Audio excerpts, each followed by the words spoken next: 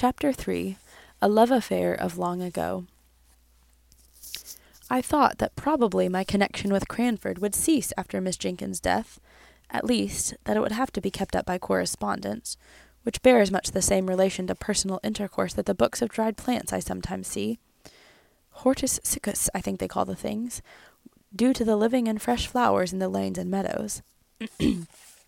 I was presently surprised, therefore, by receiving a letter from Miss Pole, who had always come in for a supplementary week after my annual visit to Miss Jenkins, proposing that I should go and stay with her, and then, in a couple of days after my acceptance, came a note from Miss Matty, in which, in a rather circuitous and very humble manner, she told me how much pleasure I should confer if I could spend a week or two with her, either before or after I had been at Miss Pole's. "For," she said, "since my dear sister's death, I am well aware I have no attractions to offer. It is only to the kindness of my friends that I can owe their company." Of course, I promised to come to dear Miss Matty, as soon as I had ended my visit to Miss Pole, and the day after my arrival at Cranford I went to see her, much wondering what the house would be like without Miss Jenkins, and rather dreading the changed aspect of things. Miss Jenkins began to cry as soon as she saw me. She was evidently nervous from having anticipated my call. I comforted her as well as I could, and I found the best consolation I could give was the honest praise that came from my heart as I spoke of the deceased. Miss Matty slowly shook her head over each virtue as it was named and attributed to her sister. At last she could not restrain the tears which had long been silently flowing, but hid her face behind her handkerchief and sobbed aloud. "Dear Miss Matty," said I, taking her hand, for indeed I did not know in what way to tell her how sorry I was for her, left deserted in the world. She put down her handkerchief and said, "My dear, I'd rather you did not call me Matty. She did not like it, but I did many a thing she did not like, I'm afraid, and now she's gone. If you please, my love, will you call me Matilda?"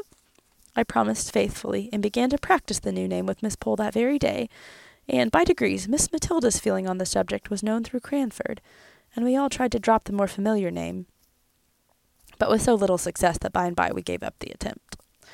My visit to Miss Pole was very quiet. Miss Jenkins had so long taken the lead in Cranford that, now she was gone, they hardly knew how to give a party.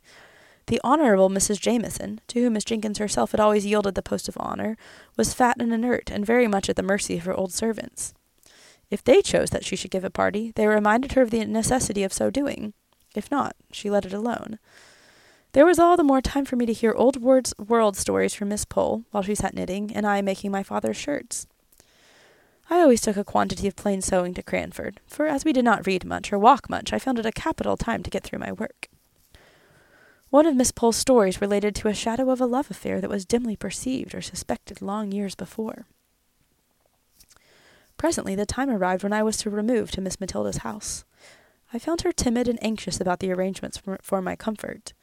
Many a time, while I was unpacking, did she come backwards and forwards to stir the fire, which burned all the worse for being so frequently poked. "Have you drawers enough, dear?" asked she. "I don't know exactly how my sister used to arrange them. She had capital methods. I am sure she would have trained a servant in a week to make a better fire than this, and Fanny has been with me 4 months.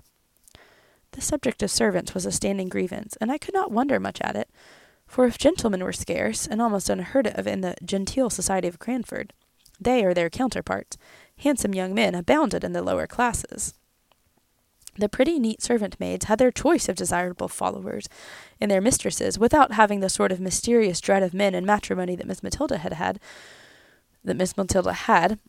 might well feel a little anxious, lest the heads of their comely maids should be turned by the joiner, or the butcher, or the gardener, who were obliged by their callings to come to the house, and who, as ill luck would have it, were generally handsome and unmarried.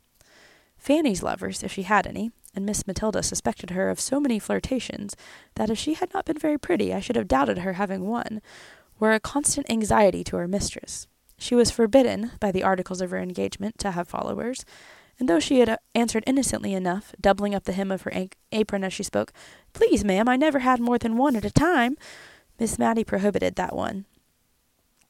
But a vision of a man seemed to haunt the kitchen.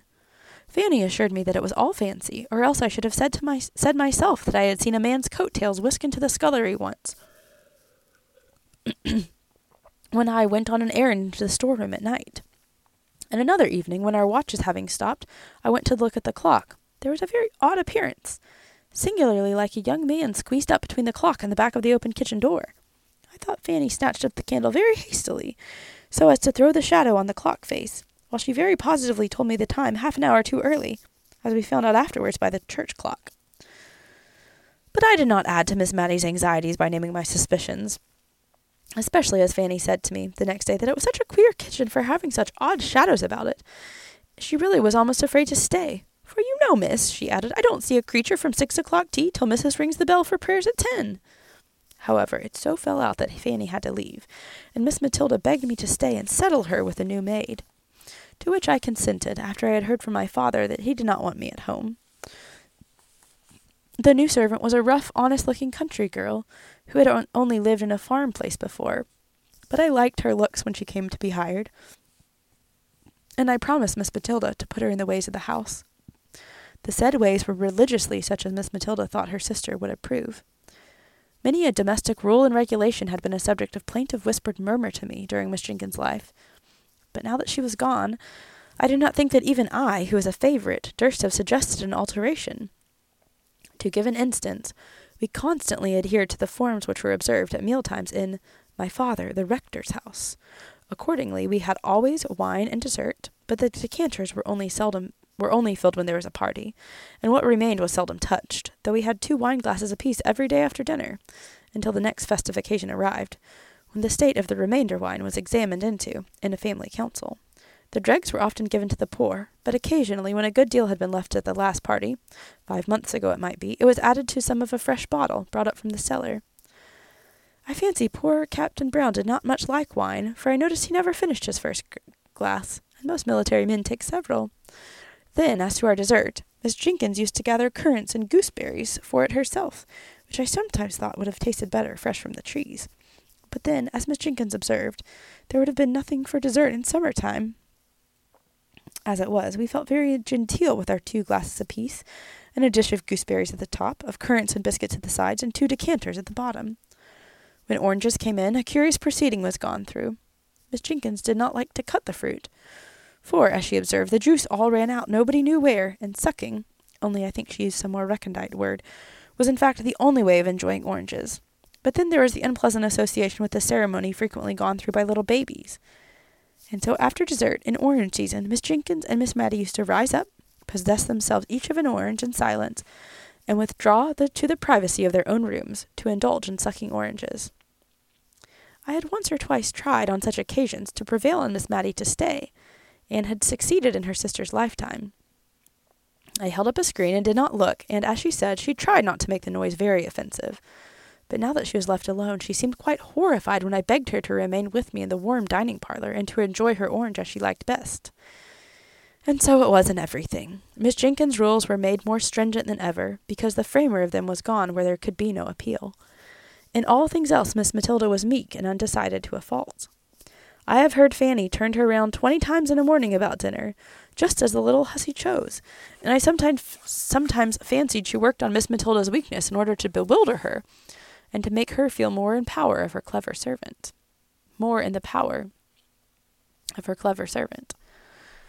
I determined that I would not leave her till I had seen what sort of a person Martha was, and if I found her trustworthy, I would not tell her not to trouble her mistress with every little decision. Martha was blunt and plain-spoken to a fault. Otherwise she was a brisk, well-meaning, but very ignorant girl. She had not been with us a week before Miss Matilda and I were astounded, one morning, by the receipt of a letter from a cousin of hers, who had been 20 or 30 years in India, and who had lately, as we had seen by the army list, returned to England, bringing with him an invalid wife, who had never been introduced to her English relations. Major Jenkins wrote to propose that he and his wife should spend a night at Cranford, on his way to Scotland, at the inn if it did not suit Miss Matilda to receive them into her house, in which case they should hope to be with her as much as possible during the day. Of course it must suit her, as she said, for all Cranford knew that she had her sister's bedroom at liberty, but I am sure she wished the Major had stopped in India and forgotten his cousins out and out. "Oh, how must I manage?" asked she, helplessly. "If Deborah had been alive, she would have known what to do with a gentleman visitor. Must I put razors in his dressing-room? Dear, dear, and I've got none. Deborah would have had them. And slippers, and coat-brushes. I suggested that probably he would bring all these things with him. I suggested that probably he would bring all these things with him. And after dinner, how am I to know when to get up and leave him to his wine? Deborah would have done it so well. She would have been quite in her element. Will he want coffee, do you think? I undertook the management of the coffee, and told her I would instruct Martha in the art of waiting, in which it must be owned she was terribly deficient, and that I had no doubt Major and Mrs. Jenkins would understand the quiet mode in which a lady lived by herself in a country town. But she was sadly flustered. I made her empty her decanters and bring up 2 fresh bottles of wine. I wished I could have prevented her from being present at my instructions to Martha, for she frequently cut in with some fresh direction, muddling the poor girl's mind as she stood open-mouthed, listening to us both. "Hand the vegetables round," said I, foolishly I see now, for it was aiming at more than we could accomplish with quietness and simplicity. And then, seeing her look bewildered, I added, "Take the vegetables round to people, and let them help themselves." "And mind you go first to the ladies," put in Miss Matilda. "Always go to the ladies before gentlemen when you are waiting." "I'll do it as you tell me, ma'am," said Martha, "but I like lads best." We felt very uncomfortable and shocked at this speech of Martha's, yet I don't think she meant any harm, and on the whole she attended very well to our directions, except that she nudged the Major, when he did not help himself as soon as she expected to the potatoes, while she was handing them round. The Major and his wife were quiet, unpretending people enough when they did come, languid as all East Indians are, I suppose. We were rather dismayed at their bringing 2 servants with them, a Hindu body servant for the Major, and a steady elderly maid for his wife, but they slept at the inn, and took off a good deal of the responsibility by attending carefully to their master's and mistress's comfort. Martha, to be sure, had never ended her staring at the East Indian's white turban and brown complexion, and I saw that Miss Matilda shrunk away from him a little as he waited at dinner. Indeed, she asked me, when they were gone, if he did not remind me of Bluebeard. On the whole, the visit was most satisfactory, and is a subject of conversation even now with Miss Matilda. At the time it greatly excited Cranford, and even stirred up the apathetic and honourable Miss Jameson to some expression of interest, when I went to call and thank her for the kind answer she had vouchsafed to Miss Melinda's inquiries as to the arrangement of a gentleman's dressing-room. Answers which I must confess she had given in the wearied manner of the Scandinavian prophetess. Leave me to repose. And now I come to the love affair. It seems that Miss Pole had a cousin, once or twice removed, who had offered to Miss Matty long ago. Now this cousin lived 4 or 5 miles from Cranford on his own estate, but his property was not large enough to entitle him to rank higher than a yeoman, or rather, with something of the pride which apes humility, he had refused to push himself on, as so many of his class had done, into the ranks of the squires. He would not allow himself to be called Thomas Holbrook, Esquire. He even sent back letters with this address, telling the postmistress at Cranford that his name was Mr. Thomas Holbrook, yeoman. He rejected all domestic innovations. He would have the house door stand open in summer, and shut in winter, without knocker or bell to summon a servant. The closed fist or the knob of the stick did this office for him, if he found the door locked. He despised every refinement which had not its root deep down in humanity.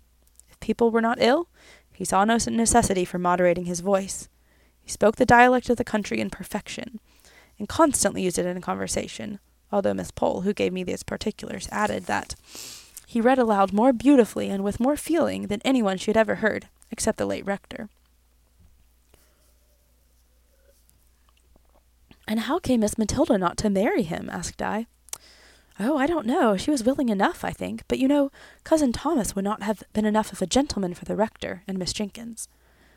"Well, but they were not to marry him," said I, impatiently. "No, but they did not like Miss Matty to marry below her rank. You know she was the rector's daughter, and somehow they were related to Sir Peter Arley. Miss Jenkins thought a deal of that." "Poor Miss Matty," said I. "Nay, now, I don't know anything more that he offered and was refused. Miss Matty might not like him, and Miss Jenkins might never have said a word. It is only a guess of mine." "Has she never seen him since?" I inquired. "No, I think not. You see, Woodley, Cousin Thomas's house, lies halfway between Cranford and Misselton, and I know he made Misselton his market town very soon after he had offered to Miss Matty. I don't think he has been into Cranford above once or twice since. Once, when I was walking with Miss Matty in High Street, and suddenly she darted from me and went up Shire Lane. A few minutes after, I was startled by meeting Cousin Thomas." "How old is he?" I asked, after a pause of castle building. "He must be about 70, I think, my dear," said Miss Pole, blowing up my castle as if by gunpowder into small fragments. Very soon after, at least during my long visit to Miss Matilda, I had the opportunity of seeing Mr. Holbrook, seeing, too, his first encounter with his former love, after 30 or 40 years' separation. I was helping to decide whether any of the new assortment of colored silks, which they had just received at the shop, would do to match the gray and black mousseline de laine that wanted a new breadth, when a tall, thin, Don Quixote-looking man came into the shop for some woolen gloves. I had never seen the person, who was rather striking before, and I watched him rather attentively, while Miss Matty listened to the shopman. The stranger wore a blue coat with brass buttons, drab breeches, and gaiters, and drummed with his fingers on the counter until he was attended to. When he answered the shop-boy's question, "What can I have the pleasure of showing you today, sir?" I saw Miss Matilda start, and then suddenly sit down, and instantly I guessed who it was. She had made some inquiry which had to be carried round to the other shopman.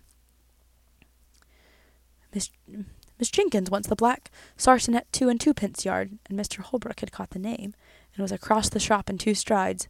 "Matty! Miss Matilda! Miss Jenkins! God bless my soul, I should not have known you! How are you? How are you?" He kept shaking her hand in a way which proved the warmth of his friendship, but he repeated so often, as if to himself, "I should not have known you," that any sentimental romance which I might be inclined to build was quite done away with by his manner.